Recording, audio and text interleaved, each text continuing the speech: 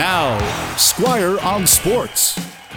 There really should have been no surprise when Quinn Hughes was named the Canucks captain yesterday, because if you go back to last March, about a month and a half after Rick Tocchet took over from Bruce Boudreau as head coach of the Canucks, Tocchet started talking one day at an interview about how well Quinn Hughes was playing, and also how good of a leader he was, both in the dressing room and on the ice.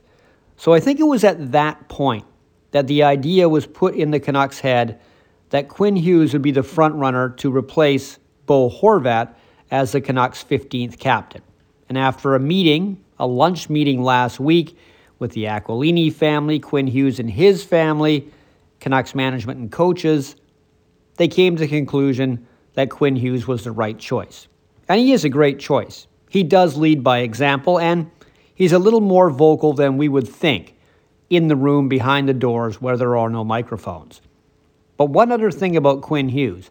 If you think about who should have been captain, him or Elias Pettersson, here's a key thing between them. Quinn Hughes is signed by the Canucks until the summer of 2027.